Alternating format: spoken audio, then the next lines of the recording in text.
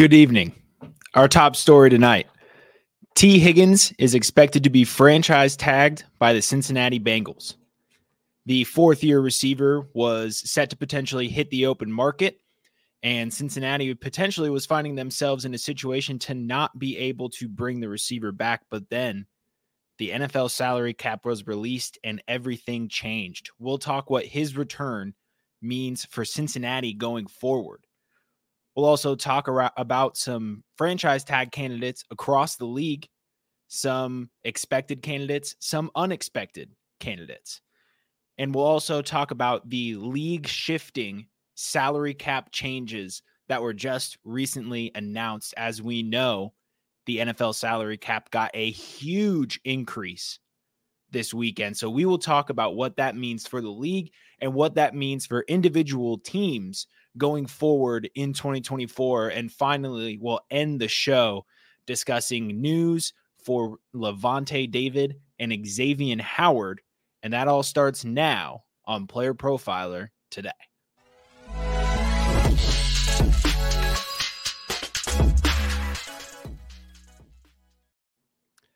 Good evening, everyone, and welcome to Player Profiler today. I am your Saturday host, Matt Babich. Do ignore the banner on the bottom. We got one for Toomey, we got one for Bradley, we got one for Ahan. We don't have a banner with a name for old Matt Babich. So I am your host tonight, Matt Babich. You can find me here on this YouTube channel, on our Facebook channel, on our Twitter account, on our X account, I guess I should say, weekly on Saturdays for Player Profiler today. So let's get right into our top story. T. Higgins will be a Cincinnati Bengal. I went on the record in my free agent outlook series saying that I expected this exact scenario to happen, though my tone about the decision was very different in that point in time, where I pinned it as a mistake for the Cincinnati Bengals to spend their funds on T. Higgins on a $20 million franchise tag when they have holes to repair in their offensive line and a defense that needs to be completely up-leveled. Now, with the NFL salary cap changes, the Cincinnati Bengals have roughly an extra $13 million in additional funds that they were not expecting to have. So right off the bat, roughly 70% of T. Higgins' franchise value is already spoken for.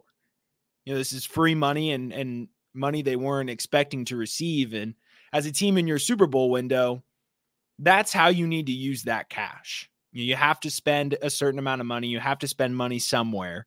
And if you're going to get 13 mil in dollars that they were already planning out their roster moves on the expected $242 million salary cap mark, and then out of nowhere, you get an extra $13 million. So my tone on the signing has changed. I do believe that this is a more forward-thinking decision from the Cincinnati Bengals front office. This is a player who has extensive chemistry with Joe Burrow. He has experience in the playoffs. He has experience playing in a Super Bowl.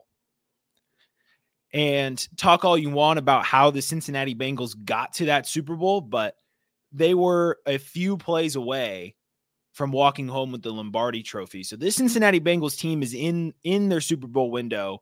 I know Joe Burrow said it's his window's his whole career, but unfortunately we know that's not necessarily the case with the way contract structures work and how hard it's been for anybody whose name isn't Patrick Mahomes to win a Super Bowl or go to a Super Bowl on a veteran contract, on an expensive veteran contract. Matthew Stafford's is a little bit more team friendly, but this is not an easy thing to do. And so the Cincinnati Bengals are going to try and keep this offense together, this offense that has plenty of experience together. We're talking Jamar Chase, T. Higgins, Joe Mixon. Tyler Boyd will be the odd man out. We've already seen reports that Tyler Boyd will not return to the team, but that's an easy role to fill, especially with this draft class. Tyler Boyd is the quintessential player to replace in free agency. And so that's a sharp move by the franchise. And bringing their number 2 in is something that I'm in favor for. While I am still on the side that a better replacement for T. Higgins at cost is out there, there's some nuance to this where, number one, Marvin Harrison Jr. and Malik Neighbors will be far gone by the time the Cincinnati Bengals draft. So your choice comes down to T. Higgins or potentially one of Rome Odunze and Troy Franklin. And after that, you're starting to take some real dart throws. So even with Odunze and Franklin, the certainty that T. Higgins wields is far greater than either of those rookies. As much as I like both of them as prospects, as much as I expect both of them to succeed at the NFL level, they have nowhere near the same amount of certainty as T. Higgins, and there's not another option in free agency that would make sense for the Cincinnati team, barring maybe Marquise Brown. So the only option for Cincinnati to maintain this offense and maintain their Super Bowl odds was to retain T. Higgins on the franchise tag. So this was their best move. This was their only move. But I want to go on the record saying that T. Higgins is not what this franchise needs. He's not a number 1. I know we heard a lot about how good T. Higgins would be if he were in Carolina or the number 1 option on an insert bad team here. And I'm not buying that either. He is a number 2 at best. Higgins has no seasons over 1,000 receiving yards, no seasons over 8 touchdowns. He has 1 season as a fantasy wide receiver 1. He struggles to separate. And the further we get from 2021, the more that season becomes an anomaly. Right now it's his saving grace because he showed his ceiling while Jamar Chase was in that offense. But it's 1 out of 4 years. His second highest finish in fantasy points per game was 13.1. That was wide receiver 26. And he's constantly propped up as a top 20 receiver. I don't necessarily see it. And so when you look at the data on playerprofiler.com, this starts becoming evidently clear. And if you want to go more into the weeds than just what's on the player profiles, Player Profiler has this amazing tool called the data analysis tool. And I'm going to kick it to the Podfather to tell you more about that. We'll be right back on Player Profiler today. All right, I want to take a moment today to talk to you about data analysis. The data analysis tool, we listen to the users. What do you want? What do you need? And we made it happen. We added popular reports like a fantasy scoring report, air yards report. And if you want to create a new report, but you don't necessarily want to look through every field, we have quick results. Hey, show me the most popular passing data. Show me the most popular rushing data, fantasy data. Done. And the thing just is much faster than it's ever been.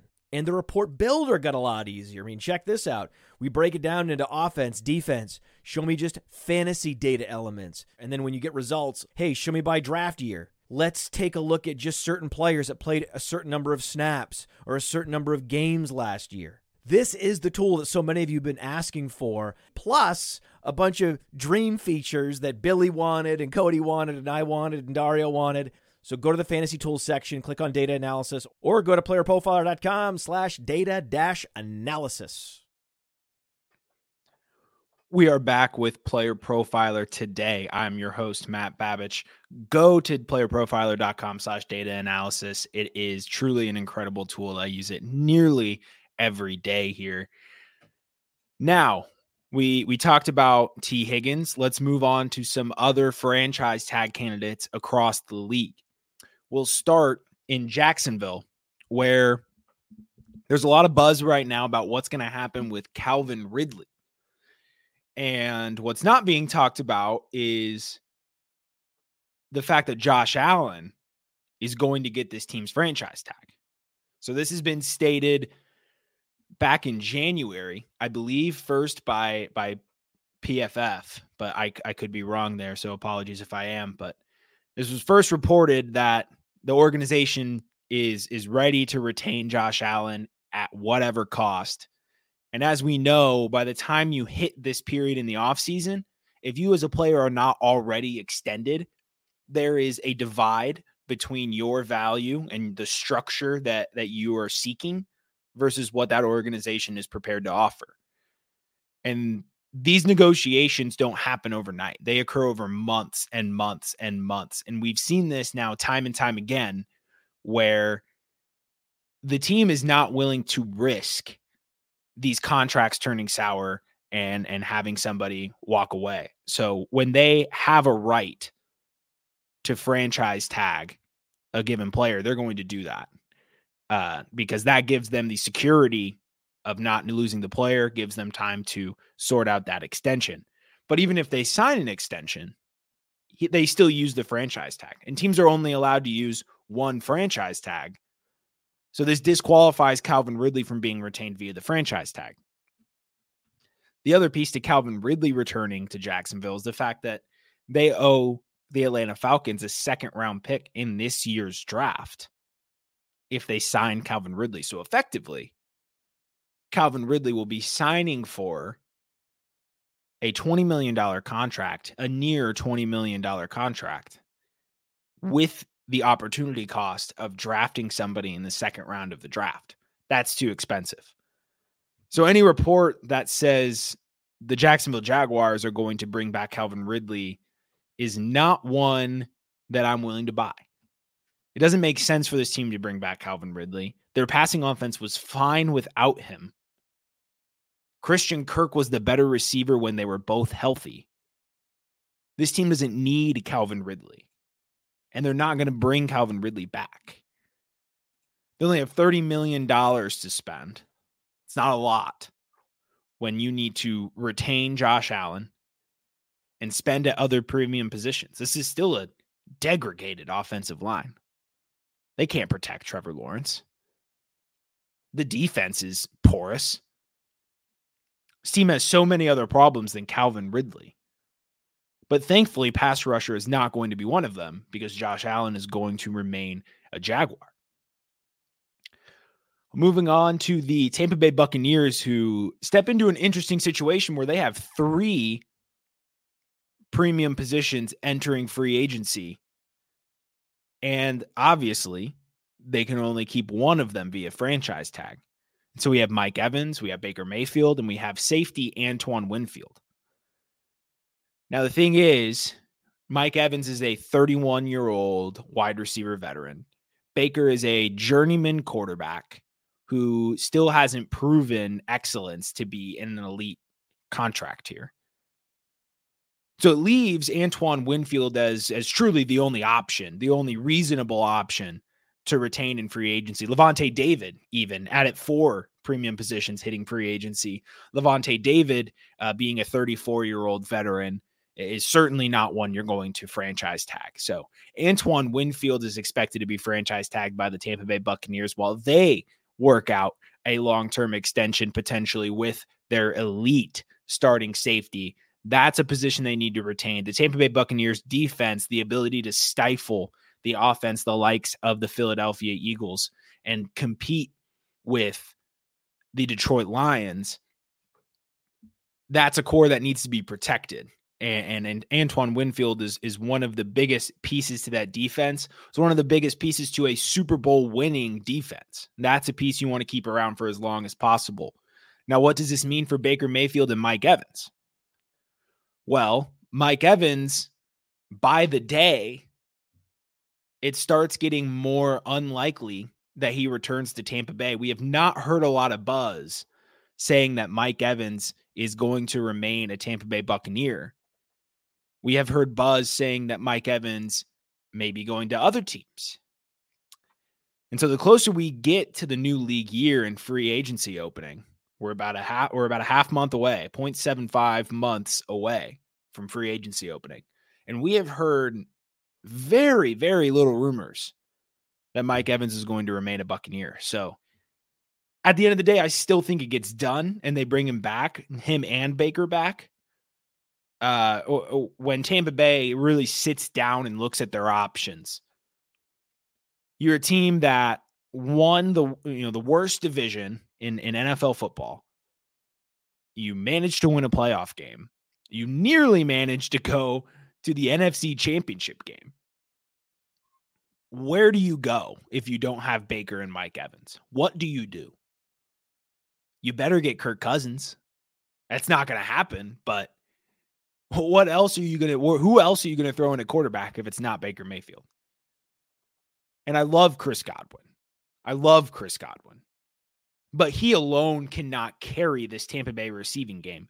They are so good because they're together. I'm not saying either one of them are dependent on having the other there, but their skill set complement each other in such a way that it makes this offense so tough to stop. So the Tampa Bay Buccaneers' only option is to do whatever it takes to bring back both of those players. We'll talk a little bit more about the Tampa Bay Buccaneers in the next segment. We won't give away too much there, but we'll talk about Carolina, who will likely be franchise tagging Brian Burns. This should not be a surprise, as Brian Burns is set to get a massive contract, and the Carolina Panthers are not a desirable destination right now. They got a new head coach, but the front office structure is essentially still the same. The same guy upstairs that's calling all the shots. So Brian Burns can get a contract anywhere, especially with the new salary cap. It really opens up his options to go to a competitive team. We'll talk about some of the teams that are competitive and also sitting pretty in cap space right now. There's a good amount of them, and I'm sure one of them would be extremely interested in signing Brian Burns and giving him the bag. But Carolina has to retain some pieces. They have to try and make themselves a competent football team, even though they're not trying to win right now.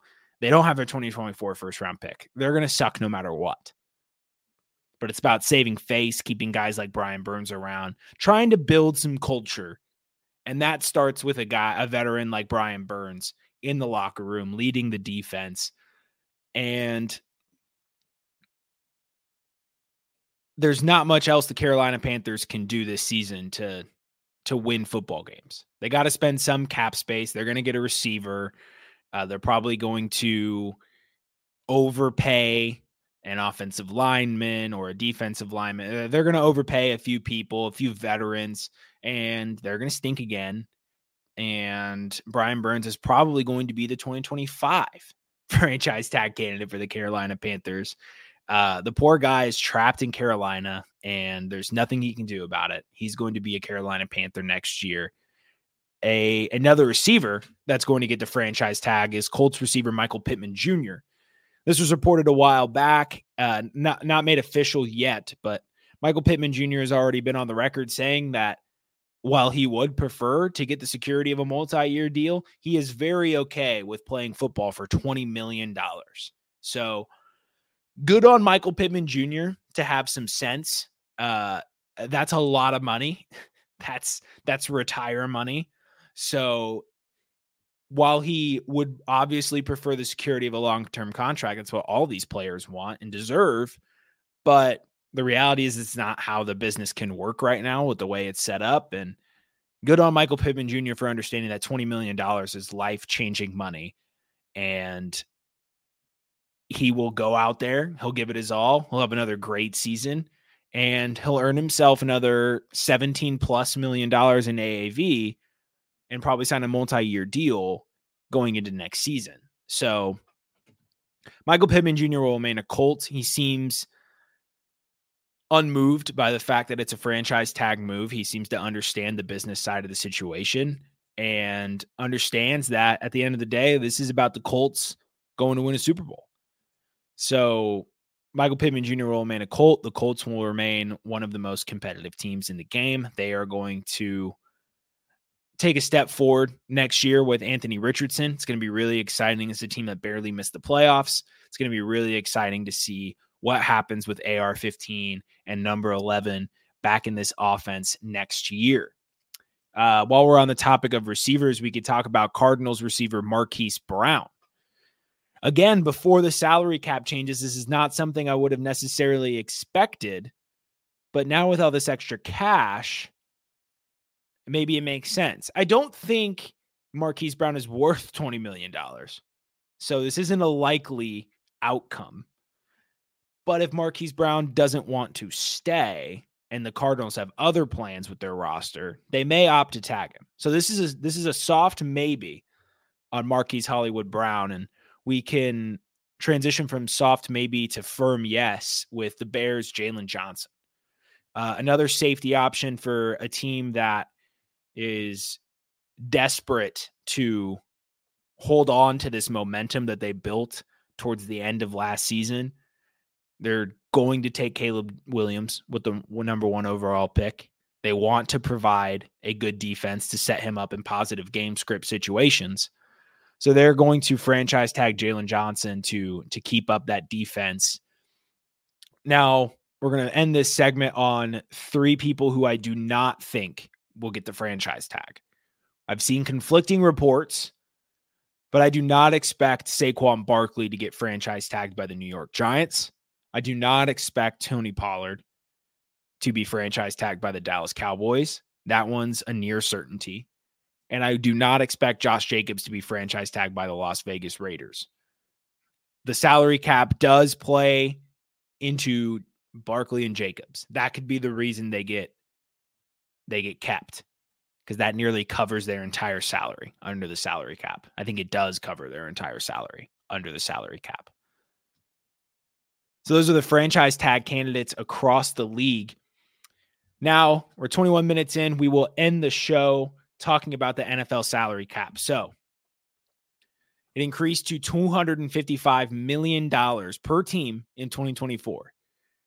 This is a $30 million increase. This is nearly unprecedented. Nearly, if not the largest increase in salary cap we've ever seen.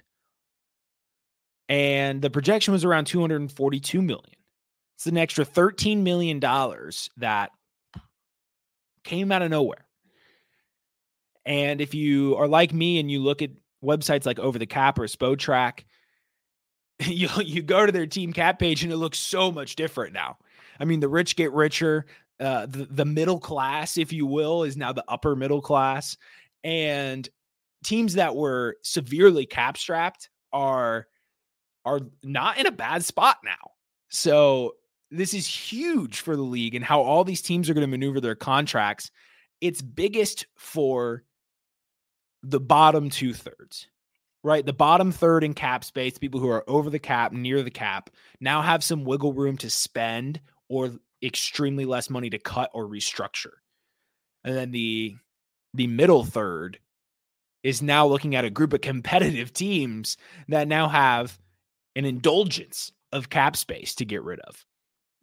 So I'm going to, in a second, I'm going to pull up Spotrac and we'll walk through these teams. But as to why this increase happened, no, it wasn't Taylor Swift necessarily. She probably had something to do with it. But per Kevin Patra, this is, quote, partially the result of full repayment of all amounts advanced by clubs and deferred by the players during the COVID-19 pandemic, as well as significant new media deals coinciding with recent regular season and playoff expansion, end quote.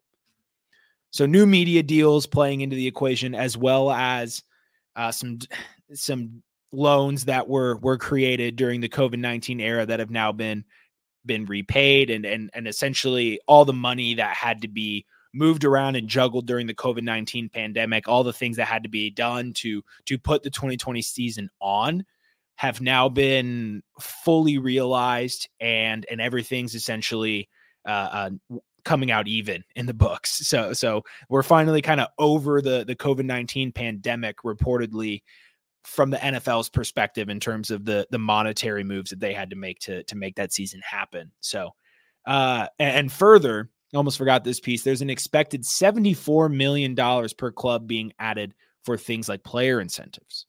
So let that sink in. $74 million per club.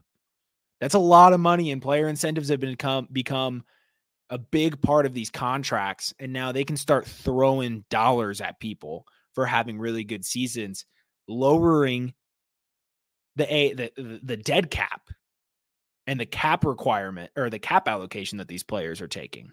And so this is a big move for the league, and we will pull up Spotrac to talk about some individual teams.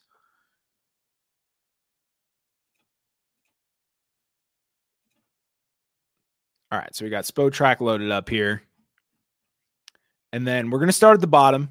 First of all, we talked about how much cap all these teams got. New Orleans and Buffalo still $30+ million over the cap. That's pretty incredible. That is pretty incredible. The Chargers now, this is pretty significant. They're only $20 million over the cap. They were originally sitting somewhere near $44 million by the time the league year ended. And now they're only sitting at $20 million, so significantly less money to move around. They're a team that's going to be restructuring a lot in the upcoming weeks, especially with Jim Harbaugh taking over and trying to create his roster. The Dallas Cowboys are now only $3 million over the cap. This is going to be extremely easy to shuffle around. They're essentially already under. This is going to be really quick for them to maneuver, and it'll likely even give them some wiggle room to sign some veterans and try and piece together this team that fell short of making noise in the playoffs, let alone a Super Bowl appearance. Then we go to some of these teams in the middle here. We have the Jets with $20 million to spend. They're going to be looking to add another receiver to the mix. They have one of the best defenses in the NFL. Most of their spending needs to be done on the offensive end. They now get a lot of wiggle room now and can even restructure some of Aaron Rodgers' contract again to save up some space there. So the New York Jets are going to be making some significant strides in terms of their roster construction this year. They have the money to do that. And right above them, the two-time straight Super Bowl champs, Kansas City Chiefs, have over 28 million, in cap space to work with. It's a lot of cap space for a team like Kansas City, who is young at a lot of premium positions, and they already have some veterans locked up. Chris Jones is going to be coming back to this team. I mean, they're obviously the odds-on favorite next year to win the Super Bowl again, and now they have a ton of money to figure out how to retool some of these positions that they don't feel like they can draft their way out of. The Jacksonville Jaguars have $30 million in cap space. A significant amount of that is going to go to Josh Allen's contract. But the important thing is they now have some wiggle room outside of that contract to spend on O-line and other pieces in their defense that they need to shore up. So that's a significant boost for the Jacksonville Jaguars. I know the theme is this is a significant boost for everybody, but in some of these positions, it matters a lot more. Like the Philadelphia Eagles having $32 million to spend is really big. Their holes showed up a lot last year. So did the wear and tear from the season that the going to the Super Bowl took out on them. They got exposed in a lot of areas, but they're still young at premium positions. And having $32 million to add around Jalen Hurts' veteran QB contract is going to be significant. And then you have the teams like the Atlanta Falcons and the Minnesota Vikings. Minnesota Vikings now have $41 million in the books. That's a lot of money to go spend around. Now we know there's only so many free agents. So this is going to be really interesting to see how this affects the market because there's a limited amount of free agents. This isn't an overwhelming free agent class. And now all of these teams have a surplus of money. So we're going to see that Christian Kirk, that Nelson Aguilar, these ridiculous contracts because these teams have to spend this money somewhere. So it's going to be so interesting. This might be one of the most interesting free agency periods that we've had because of there's now a cash surplus over the market and there's a limited amount of talent to absorb that. So it's going to be really interesting to see how this crash course ends up playing out. We're going to scroll up to the top half here. And let's talk about the Atlanta Falcons. $42 million to spend. They had a stifling defense, an incredible secondary with talented pass rushers. And they have the tools on the outside on offense. They have the tools in the backfield. They don't have a quarterback. So the Atlanta Falcons now with $42 million, if they make some smart moves, I'm willing to take Atlanta Falcons futures to win the NFC South. Because in terms of rosters and age and production, we have passing ships with the Tampa Bay Buccaneers and the Atlanta Falcons. One roster getting older, getting less productive. One getting new coaches, new quarterback, ascending, cheap at premium positions. They have the ability to spend on more offensive line, more linebackers. I don't know. Whatever they need, they have the money to cover it.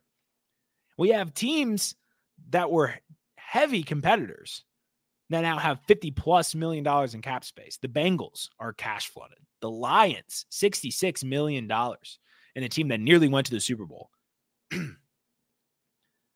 $74 million for a team that went to the playoffs and is one of the younger teams in the league. They have their offense nearly set. They're going to sign Tony Pollard in free agency. Spoiler alert. They have their offense set. They have a good defense. They have $74 million to figure out who to throw at people. The Colts have nearly $80 million. Bears, 82. Titans, 85. Patriots, 86. Commanders, $96 million in cap space. Now, here's where the interesting part is. How are the Commanders going to spend $96 million, right? They can't. They can't just spend all of it. But they have to spend some of it. A team must spend at least 89% of the salary cap over a 4-year period or be forced to pay the difference to those players rostered over that 4-year span. So if Washington doesn't spend enough money to hit that 89% threshold this season, they then have to forfeit the difference, whatever they didn't spend, and divvy that up amongst the players that were in their roster beforehand. So New England, Tennessee, Chicago, even Indy, Houston, Washington especially, are going to be in a position where they're probably going to overpay somebody. Each of those teams are going to overpay somebody because they simply have to spend money, and there's only so much money they can spend on given people. They're only going to make roster additions that make sense. They're not going to sign somebody just because they have cash space available. So how does that balance work out? They overpay the person that they're paying to come on the roster, and they just, they take on some bad contracts. That's what you have to do in this league. And then when you're in trouble, you restructure them. You get it to work. So these teams are going to make it work, but having a ton of cap space isn't the coolest thing in the world. There's only so many people you can sign, and they're going to go to other places. So it's nice to have that, but it's nicer when you're a team like Detroit that doesn't have a lot of holes to fill, and not when you're a team like New England or Washington that's really far away from competing. So we'll end the show on this. We're talking about cap space. We're talking about free agency. I want you in the comments below. We'll respond to each of them. Tell me who your number one signing is for free agency. For example, I think Tony Pollard is going to unlock this Houston Texans run game, and Tony Pollard to Houston is my free agent signing of the year. Let's hear yours in the chat.